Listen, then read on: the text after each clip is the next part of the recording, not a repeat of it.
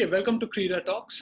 Today we have with us Ajay Menon, who is the founder for Forza India, amongst other things which we will talk about. Welcome to the show, Ajay. Thanks, man. Thanks for inviting us. And as we were discussing just off the camera, I think this is a new normal, doing a Zoom meeting. So really psyched to be here. Oh, yes, it is, isn't it? And I mean, everything's moving online nowadays, right? And for me, I think it comes at the right time because everybody's been looking at creating digital assets, and because of what's happening right now, I feel it's important, and it's given that fillip that a lot of people were waiting for. So for me, I think it's a good thing.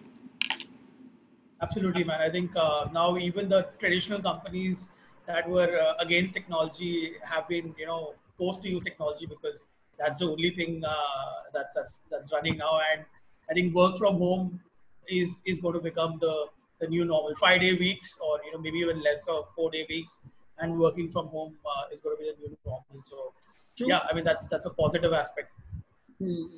All right, Ajay.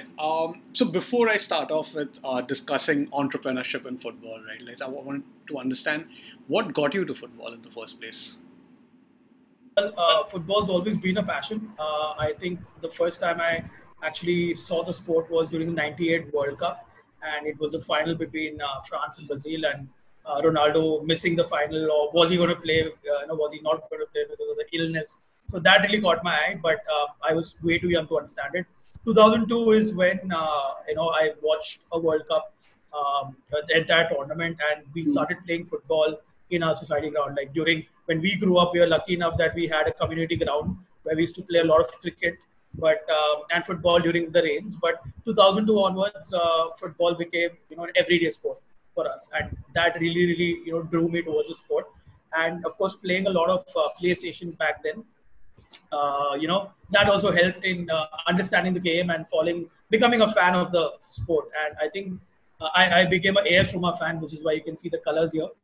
So I think after 2004, 2005, I've not missed a single Roma game. So football was the passion. I did my undergrads in biotechnology, and I wanted to pursue sports management in 2008, 2007, 2008, but it was not considered as a career option, a valid career option. So I eventually had to do my master's in business administration, so MBA, and it took me 10 years in the corporate world before I said, enough is enough. Now is the time to jump in. I just turned 30 2 years ago, and I was like, I'm going to do this now. It's now or never. So that's what got me into football.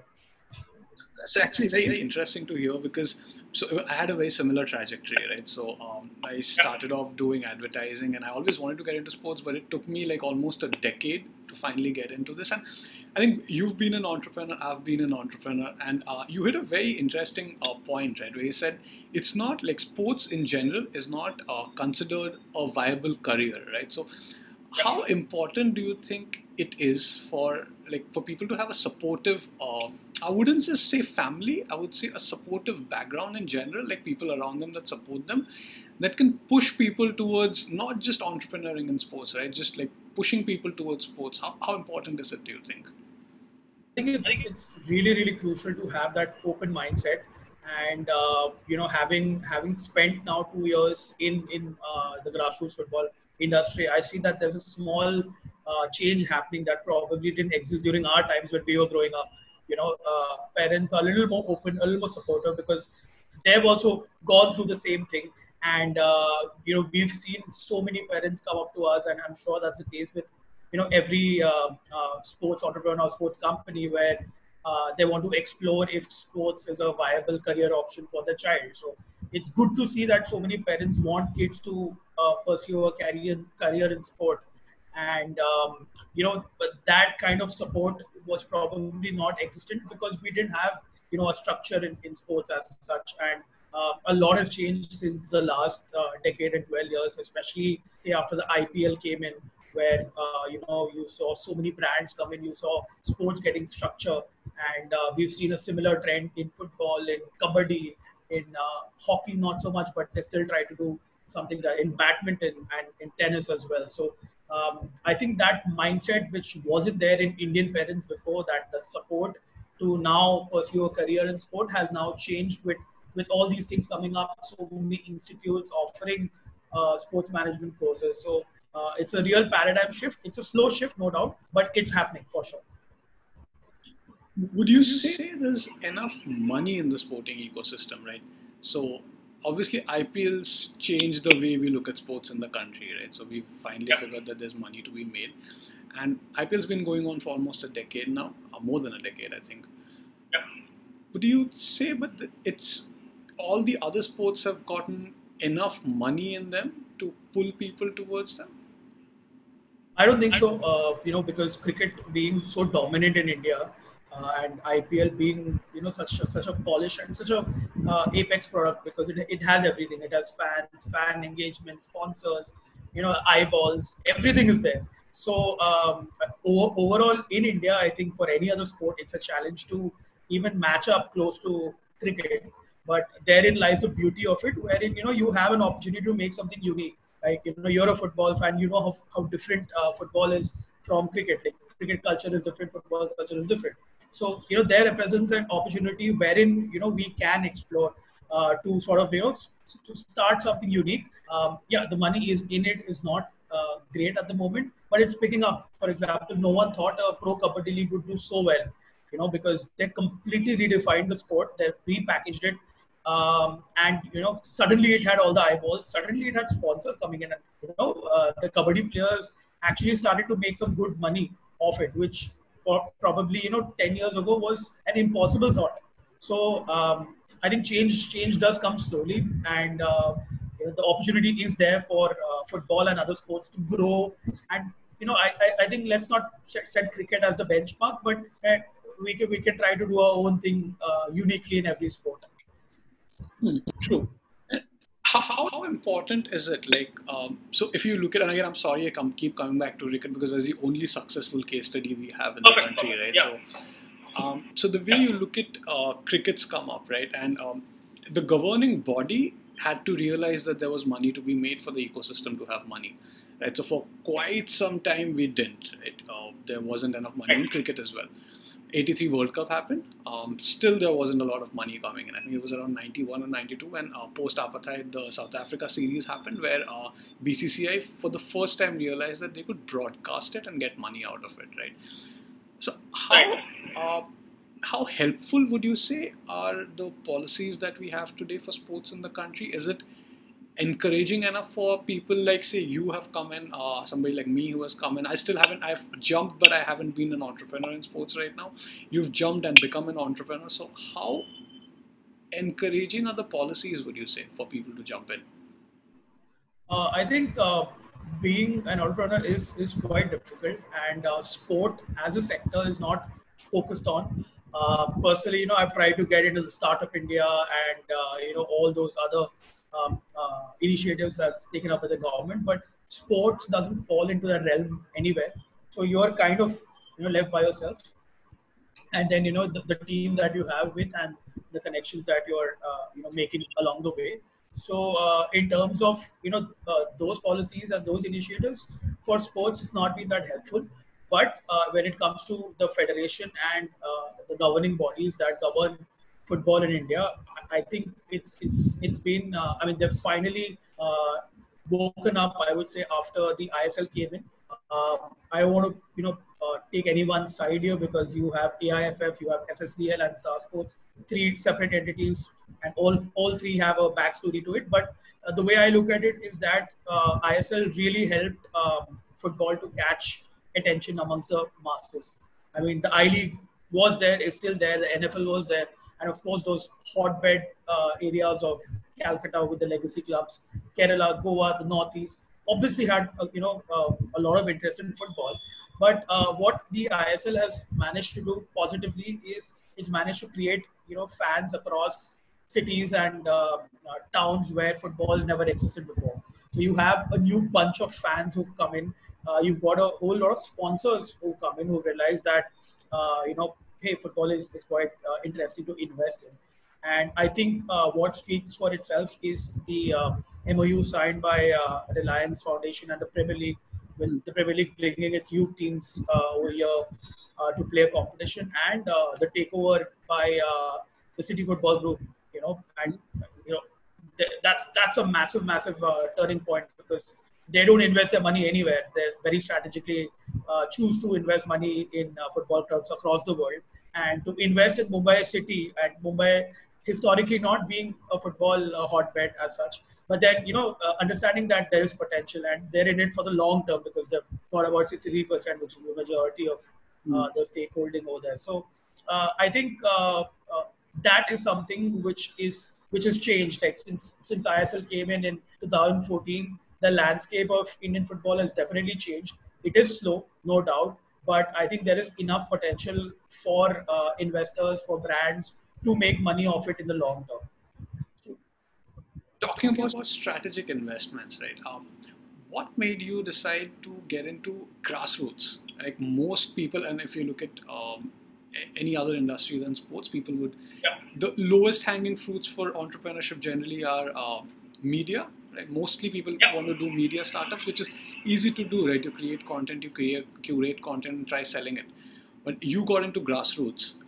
What made you jump into grassroots?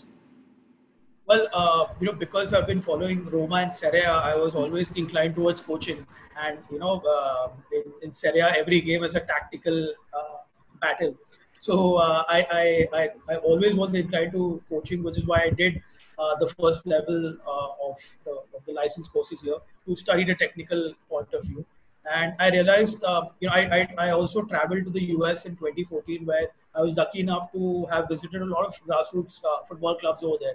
And I had no intention of visiting them. It just so happened because the love of football is there, I coincidentally just ran into some training sessions and stuff that was happening in local parks. And I was amazed to see the culture of US soccer. And I felt that probably, we can try to take a leaf of their book. Obviously, not copy the entire thing by itself because it's a different demographic, it's a different culture, everything.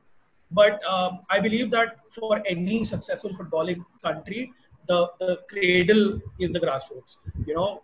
The best players in the world play in these small clubs, in these small tournaments, the Sunday league tournaments, and that's where they build their mark. And once they turn pro, the cognitive skills that they've learned at the grassroots actually come to the forefront, not the training at the club itself. Because that's how long. I mean, you need to start young to play football. And in India, especially in Mumbai, I realized that there was a gap because we were starting late.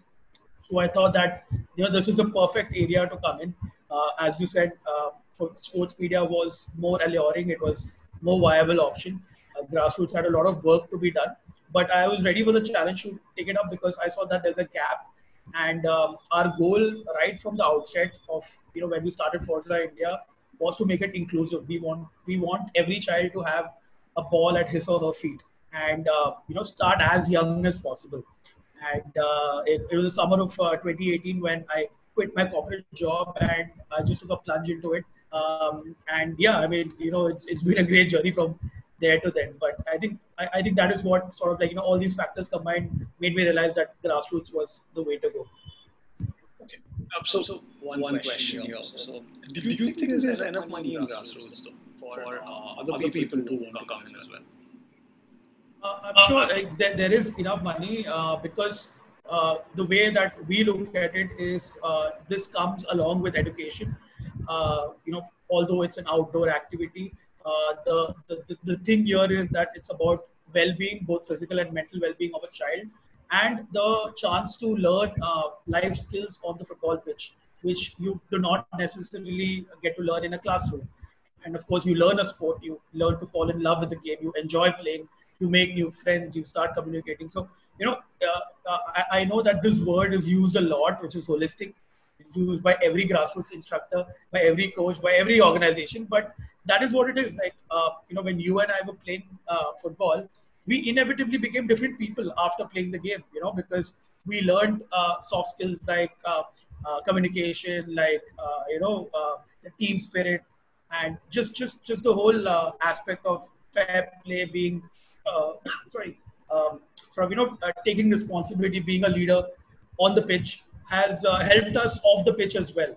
So the way that we try to place the product to parents and potential guardians of these kids is that this is a very wholesome way. So obviously, the end goal is that you become a pro footballer, but that it's not the only goal, right? I mean, when you take up a sport or you do any extracurricular activity, it's about learning overall, and that's how we place our product, like in terms of football coaching. And we've been lucky enough, and there are many academies, say like a Barca or a La Liga, who have come from abroad, probably charge 3 or 4 times more, but they're giving the quality product, and they've found their target audience, and they're making good revenue.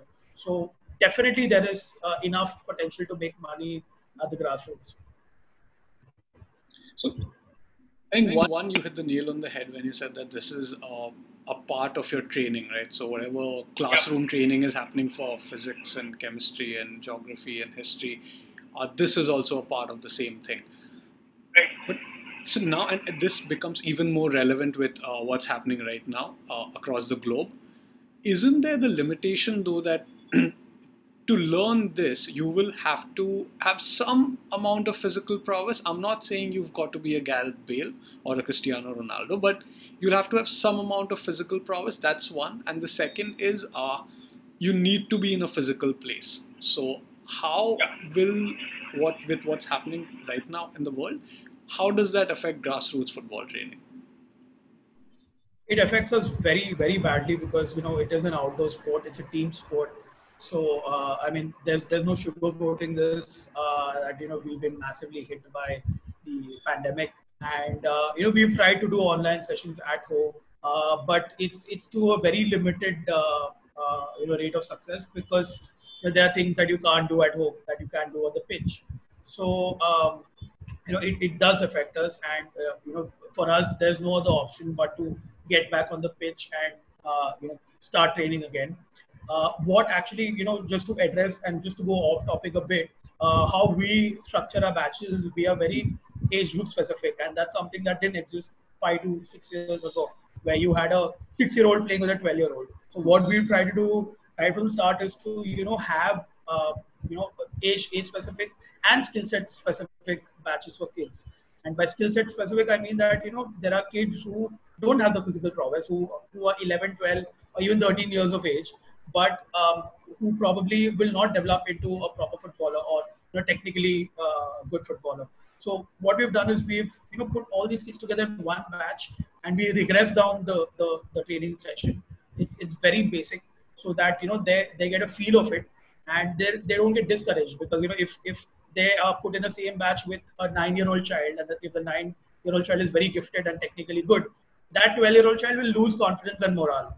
So what we've tried to do is to have a separate training regimen for them, have a separate coaching curriculum for them, and right from the outset we tell the parents that, hey, it's going to be very difficult for your child to actually get into that rhythm of playing, because as a parent you expect your child to be the next Cristiano or the next Messi, but I think we know that that won't be possible with these kids.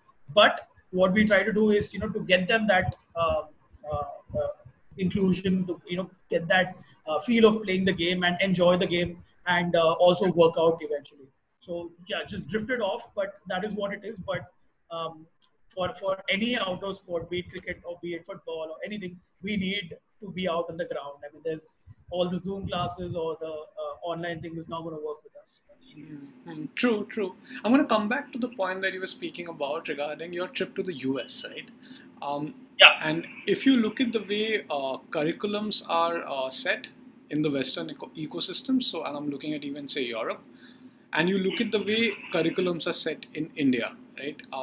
What differences did you see? And I mean, I know for a fact that you've been trying to change the way football training is imparted as well, right? Yeah. So what differences did you see that you felt like these are certain gaps that we need to cover? Yeah, so I think for us it's always been result oriented everywhere, and I think that's just embedded in our DNA and our culture, that hey, if we're doing something, we need to be number one or top the class. So any game that even an under 8 or under 10 team plays, they're expected to win, and in that winning, development does not happen. And I think that's the major difference between global football leaders and us, because we are so focused on the result even at under 10. I mean, Anitra, just imagine if a child is 17, 18, he doesn't care, the games that he won or lost when he was 9 years old, But so what we've been trying to do, and this is something that we've experienced it n number of times during tournaments and matches, is when parents come and question us, question the coaches, and stuff like that. So for us, it's development. Winning is important for sure. We're not telling the team that we're going to lose every game or whatever, but yeah, you are bound to experience losses and wins, and you don't compromise that for development. Wherein, for example, just a very simple explanation is that you don't kick the ball directly in a fire side from the goalkeeper to a center forward who's right on the side of the other goal and tries to score a goal. We want the child to, we want the team to pass properly, dribble, take the man one or take the child one on one, try to dribble past the opponent, and create that, build that skill set and gradually grow. So, for example, if the coach is focusing on, say, a passing during a game that we play on the weekend, so how we structure it is that we have 2 sessions in the week and a match day on a weekend. So if the topic is passing, on the match day, we try to evaluate the passing. So the coach will tell the kids that, okay, I want you all to implement whatever you've learned during the training sessions, and I want to see it in the game. So just be confident and do it.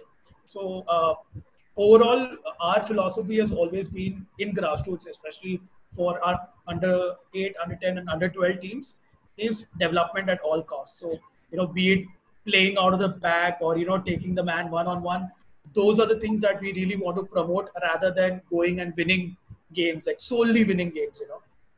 So that's probably been our philosophy so far. Say somebody that wants to come into the whole ecosystem of grassroots football, grassroots training in general. Okay, I'm not going to keep it just to football. And one, as an entrepreneur, when you want to come into this, and second, say, if there is an investor who wants to come in. One thing that you see in, I would say, at the age group of, say, around under 18, okay, for any kind of physical sports training, the attrition rate is pretty high at the age of around 14 or 15. And that coincides generally with people graduating from their schools. The moment people graduate from their schools, there is a launch pad, there is a path forward. Obviously, there are university games happening, there are intercollegiate games happening.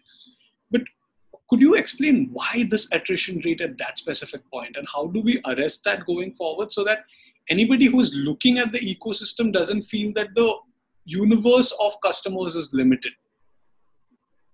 Right. So I think when it comes to under 16, under 17, you basically evolve from the grassroots and come into the youth football phase of development. And obviously, in India, since we do not have the culture of sports, or the culture of choosing a career in sport, we see a very, very high dropout and a high attrition rate at that point of time. Also, in colleges abroad, you have scholarships that are offered with sport, and I think that is something where the education and the sport ministry together have to synergize and form. There are a lot. It's not like I'm just bad mouthing them. There are a lot of initiatives that's done by them where they promote athletes, but this has to be done even more given our population and a demographic. We are a very young country right now, and we have the potential to do well in every sport, be it an Olympic sport, be it a team sport, or be it in individual sports. So combining sports and education, I think, is something that we really, really need at this hour, so that we don't have the dropout and the high attrition rate. Speaking of football, more specifically, the solution is we need to have more football clubs. As simple as that. Like, create more football clubs so that there are more tournaments to play in. And of course, having residential academies is the dream. So, someone who's passed out 12th grade can pursue his or her graduation along with football, while while staying in a very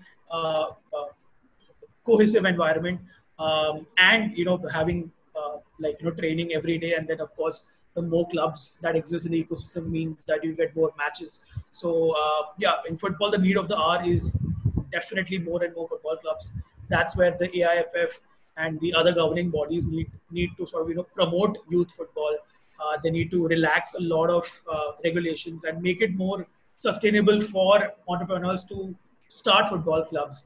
And just I mean, the reason why I went into the grassroots is because for me, financially or even with my limited bandwidth, it's impossible to start a football club, at a senior team or at a youth team. So I had to sort of look at the grassroots because that's how the system is right now. But if they make it more conducive, that will just promote growth in football and gradually in every sport for that matter.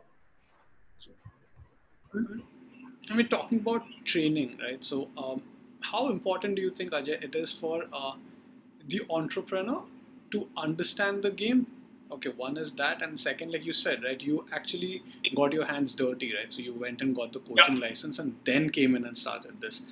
How important do you think it is for anybody wanting to come in to have that knowledge? So say tomorrow somebody with money wants to come into this field, and he or she just acts as the person with the person who's bankrolling the whole thing. Is that sustainable, or do you think it is suggested that, or it's suggestible that anybody wanting to come in should get that training as well? I think it's a mix of both because sport is not a business that you can inherit without passion. I mean, in India, when you have family business as such a big thing, and probably the only country in the world where colleges offer a course of family business management. It's just very, very amusing, and you see so many CAs becoming CAs after their father, or getting businesses passed on for several generations. Sport is not like that because you need to be passionate about the game. So for entrepreneurs who want to bankroll their own sports company, they need to be passionate about the game. And I think the best thing that the game teaches you is that you're always a student of the game. You're always learning on an everyday basis.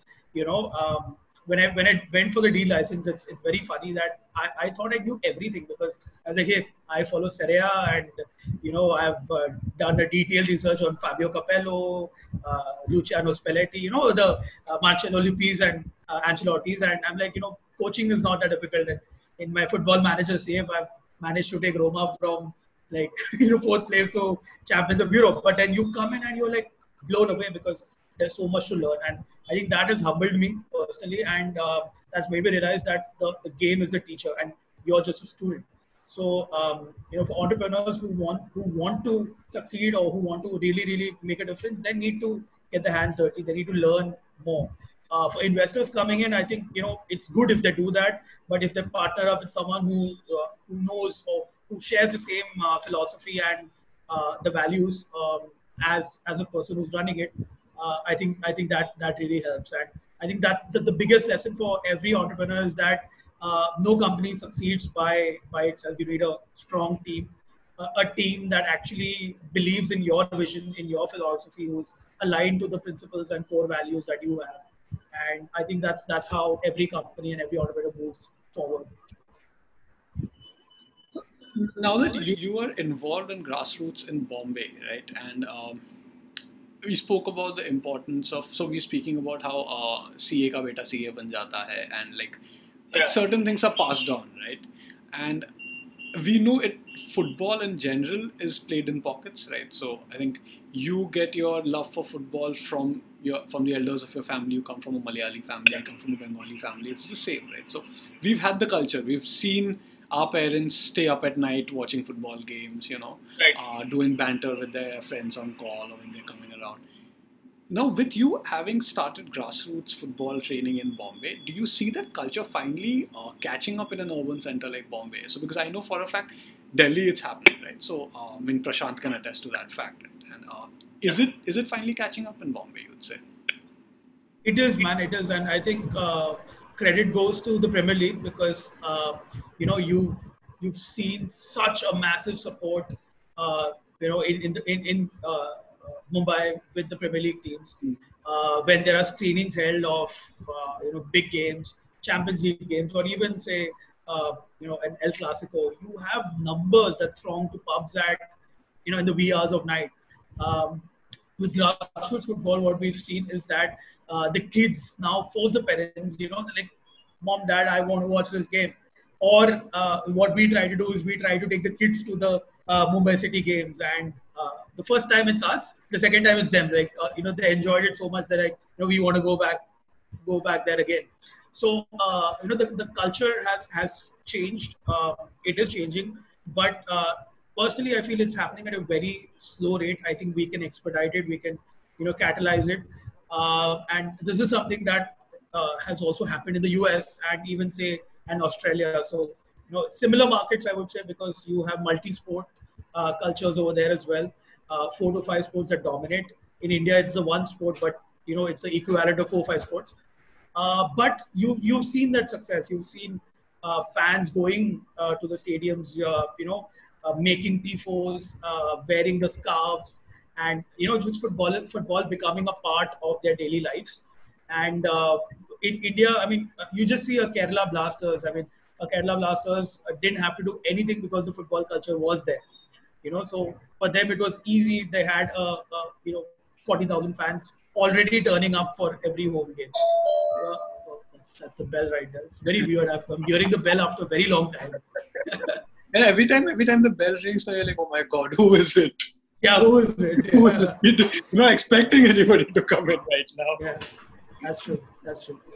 So for Mumbai, I think it's more of it's a challenge here because it's dominated by cricket, and we've seen it happening slowly and steadily because of the screenings, because of a lot of young people supporting Premier League teams. The culture is happening.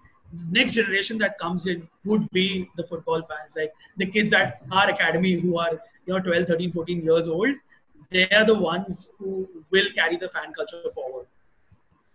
Interesting. And so I was checking out your blog, right? Vlog on Humans of Indian Football, and it was fascinating to see parents and especially women coming to the stadiums with their kids.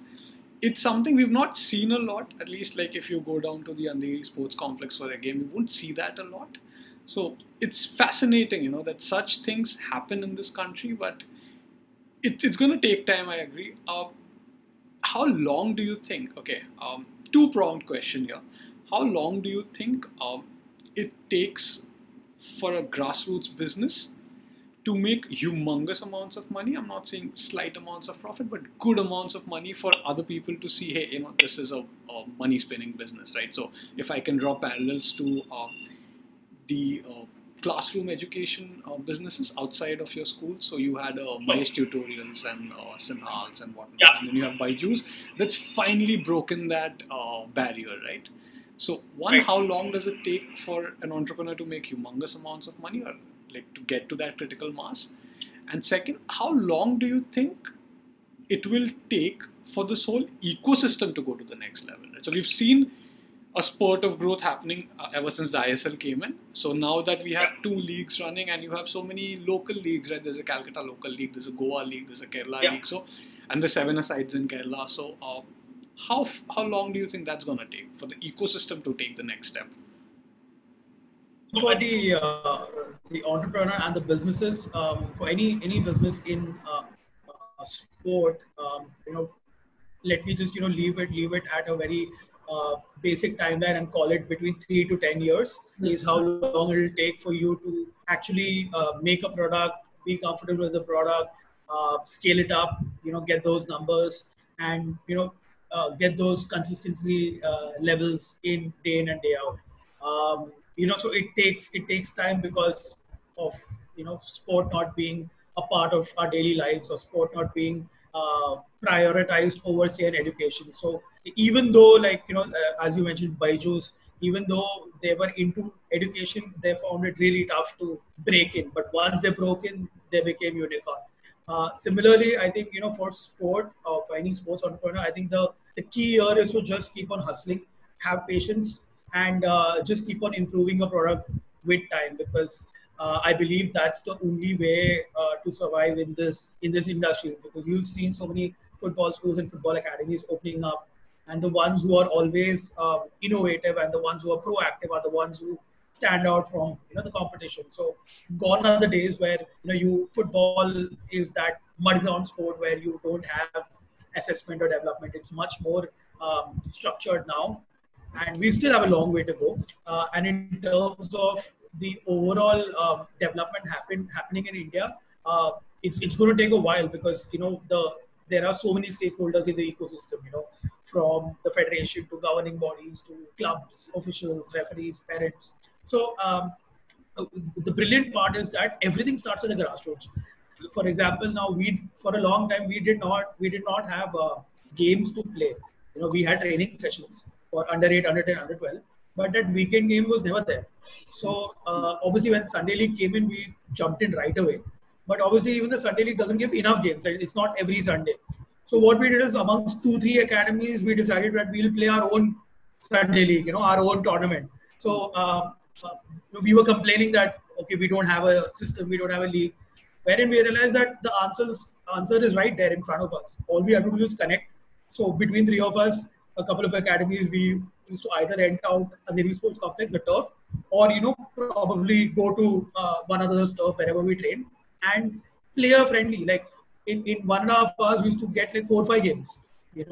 So like small games. But then the point is that it happened. So grassroots is like, I would say, the microscopic example of the overall ecosystem, because what we try to do is we try to get the parents more involved. On match days, we tell them, if we ask them if they can help us out, by bringing in their cars or bringing in snacks, food, water, and being a part of the community. And I think that translates to an overall picture. So when you turn pro, these are the things that you learn from, like the whole feeling of a community, the whole feeling of going to match days. So if we actually focus our attention on building the grassroots, the rest of it will just follow. The professional leagues, I believe, are much more easier to manage than the grassroots football coaching. So we are heading the right path, but as I said, it's slow. So I don't want to put a timeline to it because I know a lot of people go out and say that India will qualify for the 2026 World Cup. But I think we are headed in the right direction, at least to become a power in Asia. And I think that should be our goal. We should learn from the ecosystems in Japan and Iran and even in Australia how they've managed to do it. And if they can do it, there's no reason why we can't do it. I mean, Japan actually has set a 100-year plan, right? So it's sounds foolish to say that we might qualify for 2026. No, we're not going to qualify for 2026. We're far, far away from that. But I agree that we're taking the right baby steps at least, right? Ajay, so one thing, you spoke about FC Barcelona, and there are so many other academies, right? Pretty much a lot of Indian entrepreneurs have also come into this, right? So how important do you think is it to have one binding curriculum, right? So what is being taught at Forza India is not the same that is being taught at somewhere else, right? So for a parent, it becomes very difficult as well, right, to judge. So how important would you say is it to have one single curriculum that everybody is imparting? And secondly, how, as a parent, do I judge the success or the lack of it of an academy? So when it comes to schools or colleges, we see placements kitna ho raha hai and our what's the pass percentage of the college or the school. How do you judge that for an academy? I think that's a brilliant question and something that I've been waiting to answer, because this is a dilemma that is faced by everyone, every parent for that matter. They're like, you have Barcelona, who are a world leader, a big name in football, and they charge accordingly, and they bring in their expertise, their technical expertise, their curriculum, and stuff like that. But if you look at it, their goal is always development. And I think there doesn't need to be one common binding curriculum book for every academy. Every academy can be unique, have its own philosophy, but the net goal has to be development. For example, the Lionel Messi example is a really good one. Now he had his grassroots in Argentina, at Newell's Old Boys, And Argentina also had a very strong futsal structure, a grassroots structure. So when he moved to Spain at such a young age, he blended in right away because of, his culture, or the training that he got back then was towards development, which is the case with any football club, like any professional football club. Of course, they have the liberty to cherry pick the best players, but their net goal is for every youth player or every player at the grassroots to develop significantly in terms of technical and tactical ability. So in India, of course, you have the big names who've come in, and I totally understand parents choosing, a Barcelona or a La Liga or a Boca Juniors because of the brand name, the culture, and the technical thing. But I think our Indian academies are not far behind. There's so many of us who are inspired, who are learning every day, who, especially during this time, we've been, honing our skill set by attending a lot of webinars and coaching programs and stuff like that, and we're very eager to implement it on the pitch. I mean, learning theory is on one side, but football is all about implementing it on the pitch. And I believe that a successful academy should allow its coaches to experiment and bring his or her own ideas into the football pitch. But as I told you, I'm reiterating this, but the net goal has to be overdevelopment. So for any academy to be judged, I think we have to see by the quality of people who come out of the academy. For example, from our own journey, we had a child who was 7 years old when he joined. He was quite strong. He was a very tall guy. 7-year-old was close to about almost 5 feet. For his age, which is like humongous for that age. But he wasn't good technically, and he was extremely mischievous. He just was the troublemaker. But credit to one of our coaches, Mizo coach called Fella. He stuck by him, and he was involved so much with him that within a year now. Yeah, the parent obviously was behind us, like why isn't he improving? But it took a year and a half for him to understand his new environment, and now he is very cooperative. Now he's the leader of the pack. He motivates the other kids to join in, and he's improved technically as well. So I think those little victories, especially in grassroots, should be counted more than say getting winning trophies or winning cups or whatever. And of course, we want the talented kids or kids with potential to move on and play for a Mumbai City FC or for any other football club for that matter. So I think it's very important for the entire grassroots ecosystem to be connected in that way, wherein there is an immediate platform. If a child is performing well or has a potential to go and make it, there should be a ready platform for him or her to jump onto that bandwagon. So that is how you probably measure the success.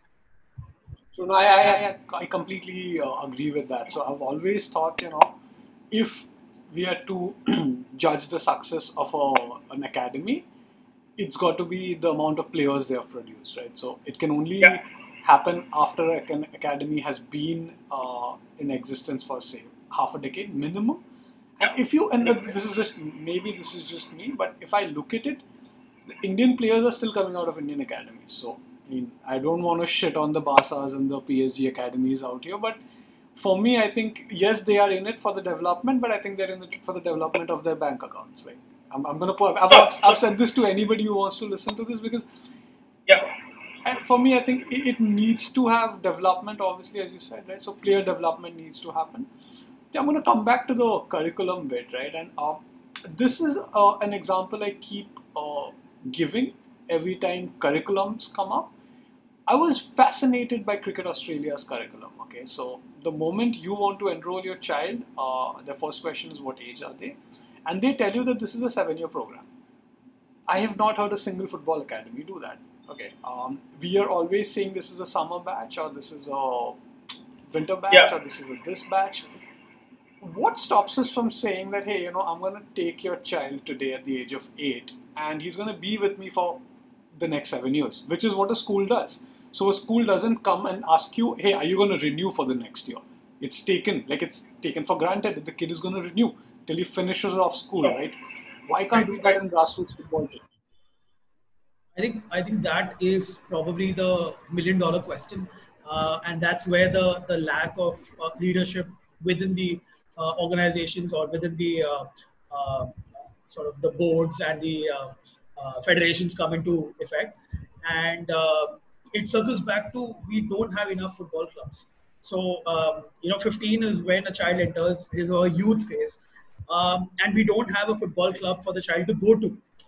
So it's very difficult for grassroots academies to actually present, a career progression plan. Yeah, I mean, we do have a connect, and a lot of academies work with semi-pro clubs in Mumbai with the MDFA. So, you have academies who have MDFA teams, senior teams. We have an MOU with Rebels Football Club in Bangalore, wherein they have a residential academy. So those are the few measures that we can take. But until and unless there are more football clubs, until and unless the ecosystem is not sustainable, there is not going to be a definite pathway like you mentioned with Cricket Australia. You see, with the talent coming off, or even in India for that matter, because of the IPL and because the Ranji being upgraded, you lose an international player and you bring in a player from a domestic circuit. He immediately is, at ease with the environment that he's put into, because the quality of level has gone up so much. But that's not the case with football.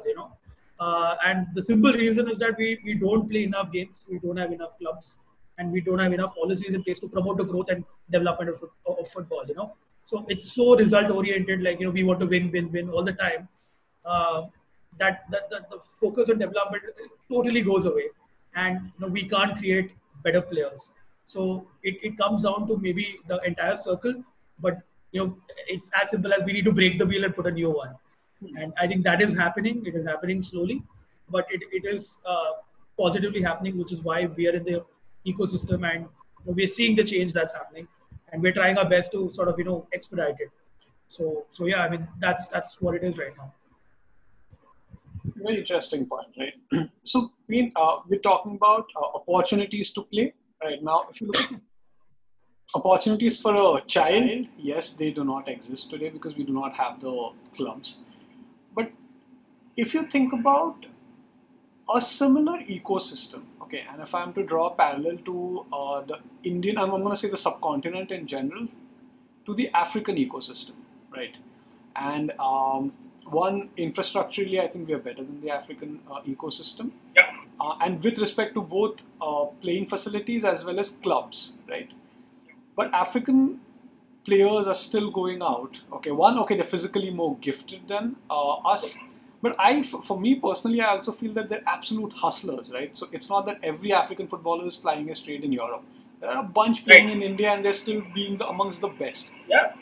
But when it comes to India, and I don't want to dive into a history lesson right now, but our fascination for the color white skin tone is just so visible, right? So again, is it a lack of opportunities that stops an Indian player from plying his trade in a Malaysia or a Japan?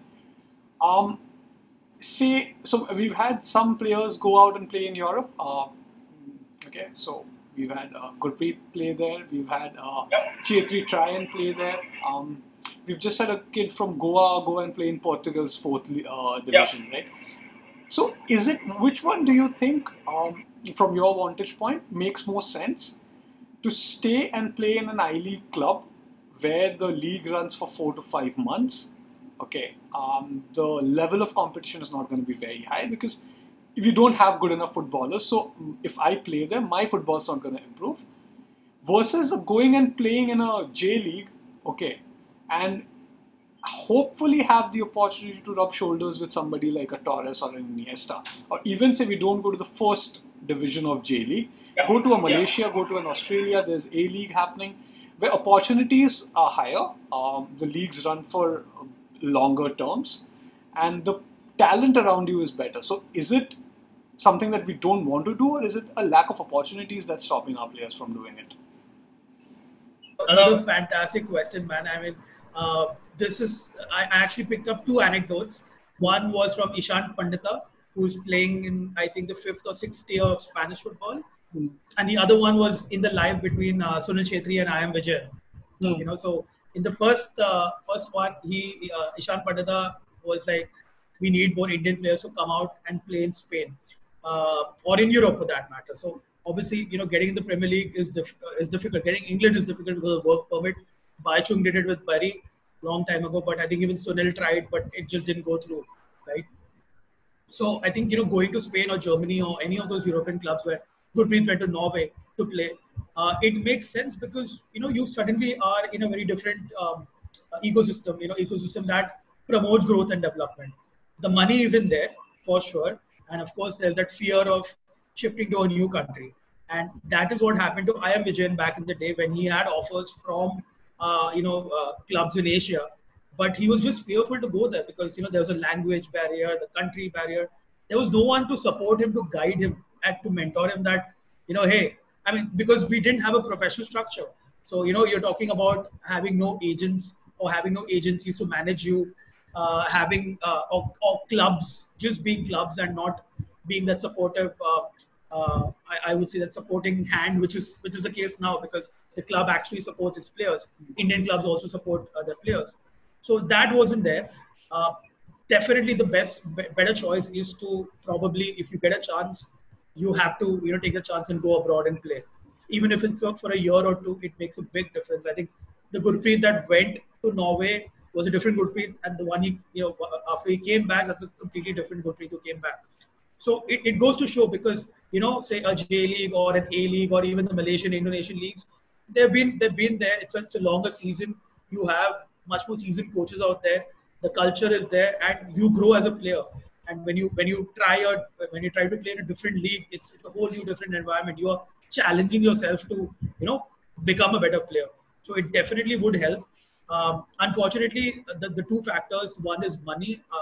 Whatever it is, like a fifth-tier Spanish club will not give you good money compared to say an ISL club, for that matter. So being a reserve in the ISL is far more lucrative than trying to make it in the fifth division somewhere.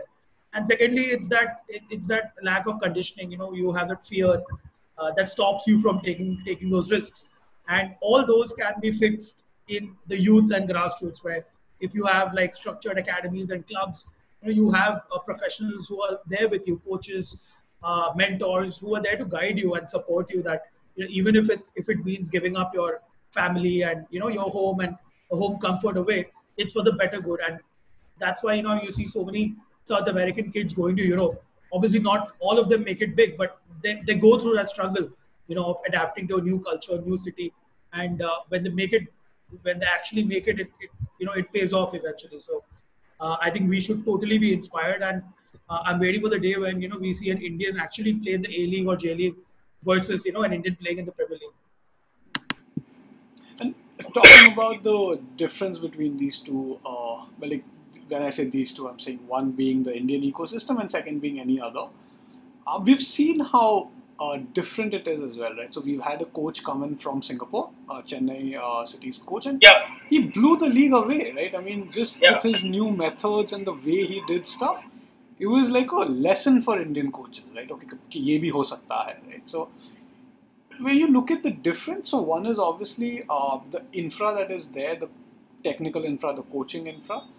Do you also see a difference in the technology being used? And would you say, as a footballing ecosystem, I think we're way behind the curve in using technology in general as a society in India. How far back behind? I'm hoping we are not very, but how far behind do you think we are in using technology in football, and especially in grassroots training? Because I think when you go to the ISL level, it's pretty much there, right? So you have the same things that are there. But when it comes to grassroots, are there enough technologies being used today? I think with grassroots, it's more about actually getting access through technology to different curriculums and to different cultures. So it's all about learning in grassroots and then implementing it, of course. You're right when you say that in ISL, we are there, we're using everything, we're tracking and monitoring the players' heart movement, blood rate, everything is there. We have video analytics, we have scouts who, go and analyze the opposition. So all that is there.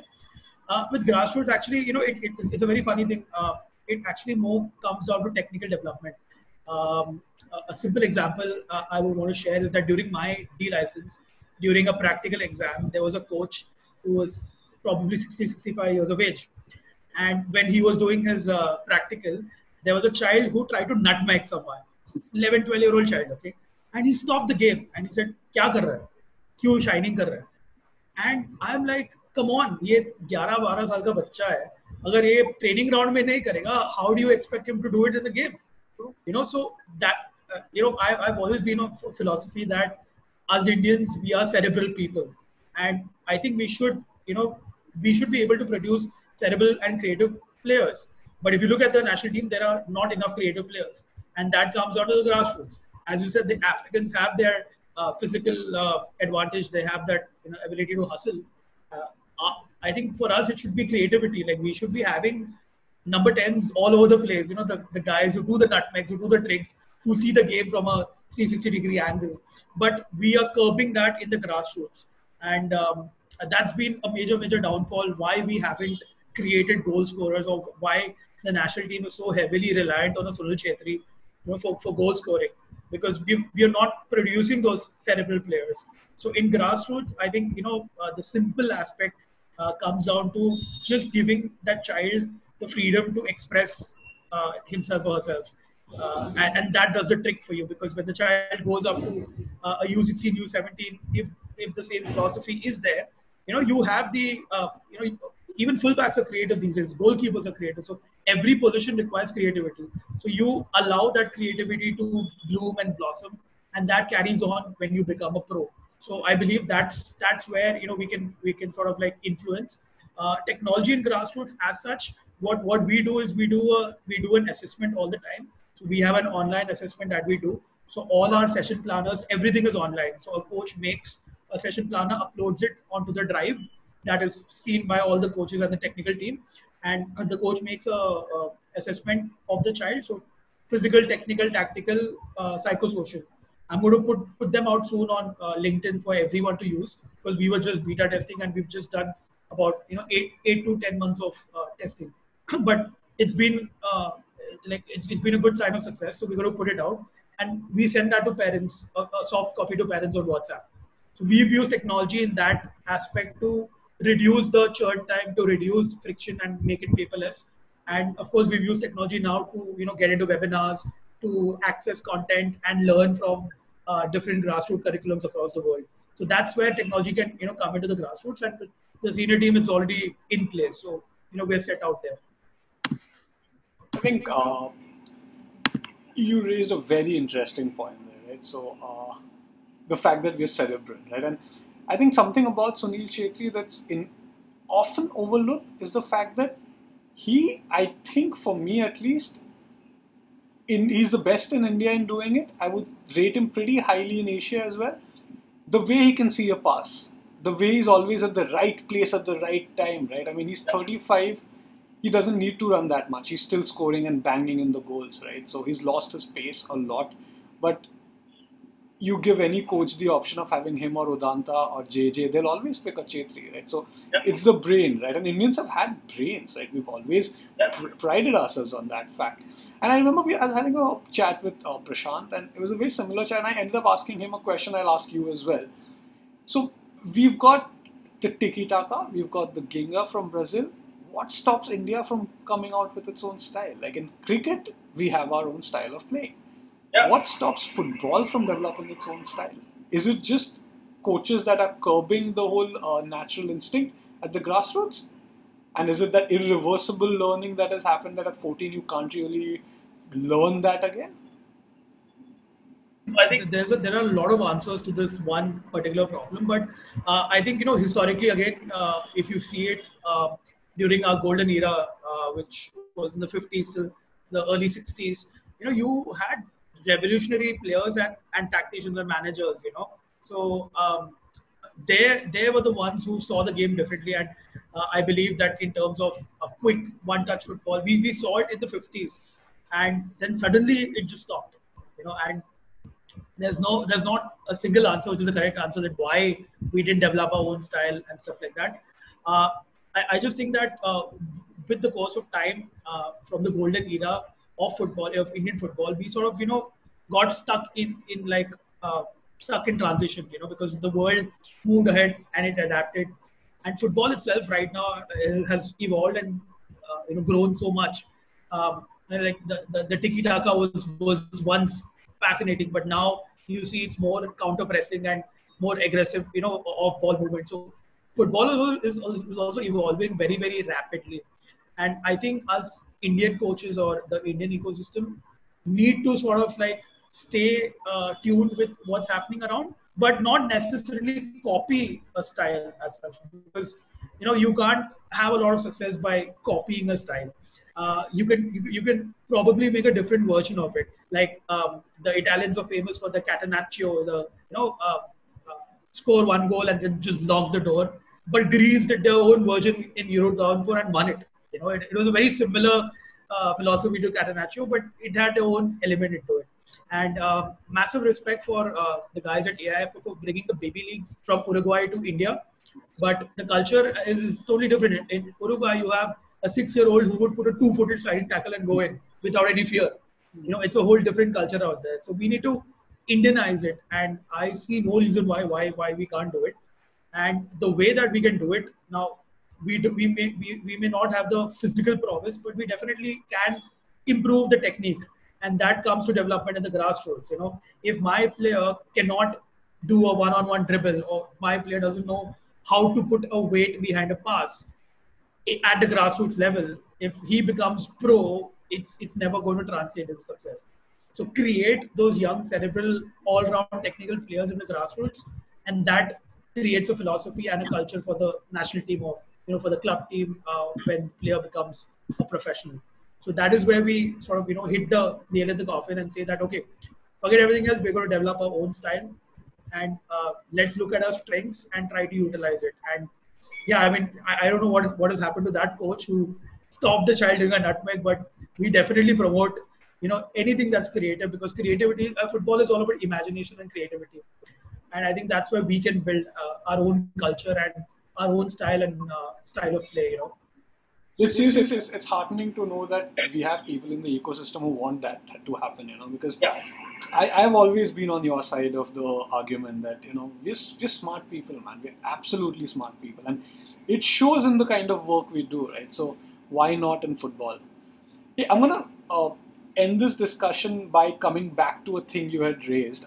Spoke about innovation, right? And innovation is not just about introducing newer technology. It's also, as an entrepreneur, pivoting when things are going wrong, right? So the world's gone to a shit, and I've been following what you've been doing, right? So I think you started off Humans of Indian Football even before the whole pandemic happened. But the moment the pandemic started and the whole world went into a lockdown, I saw that you guys started creating a lot of digital assets.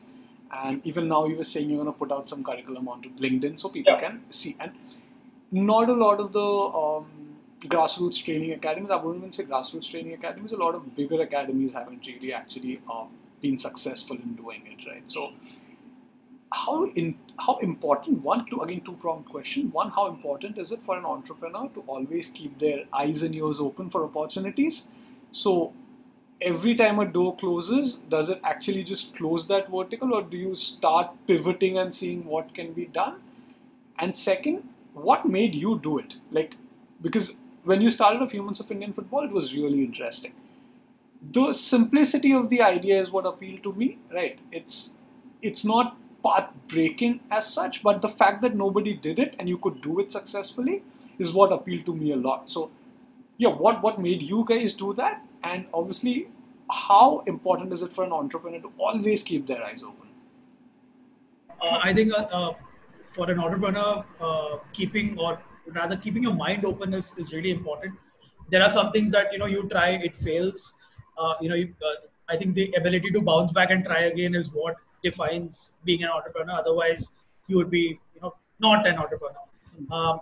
Of course, there are some decisions that pay off. Some very quickly, some takes its own time. And I believe pivoting is quite important. And adapting to situations is very important. For example, with Forza India, we tried a lot of things. Some failed, some did not. Some worked really well, some matched expectations, and some sort of, although we thought it's a low hanging fruit, or it's something that will work for sure, failed. So that's where you experience both sides of the spectrum.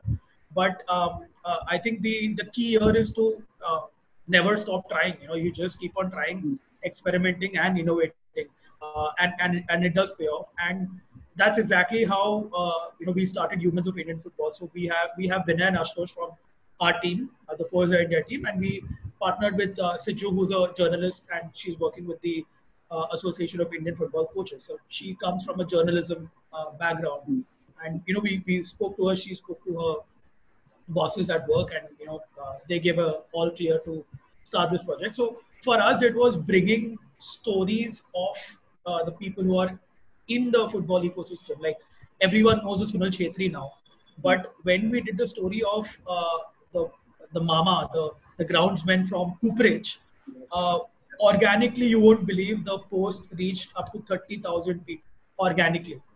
So on Facebook, Instagram stats are different and stuff like that, or Twitter stats are different.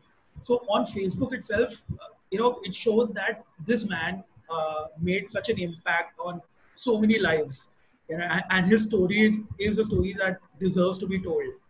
And similarly in East Bengal, you have the lozenges auntie, right?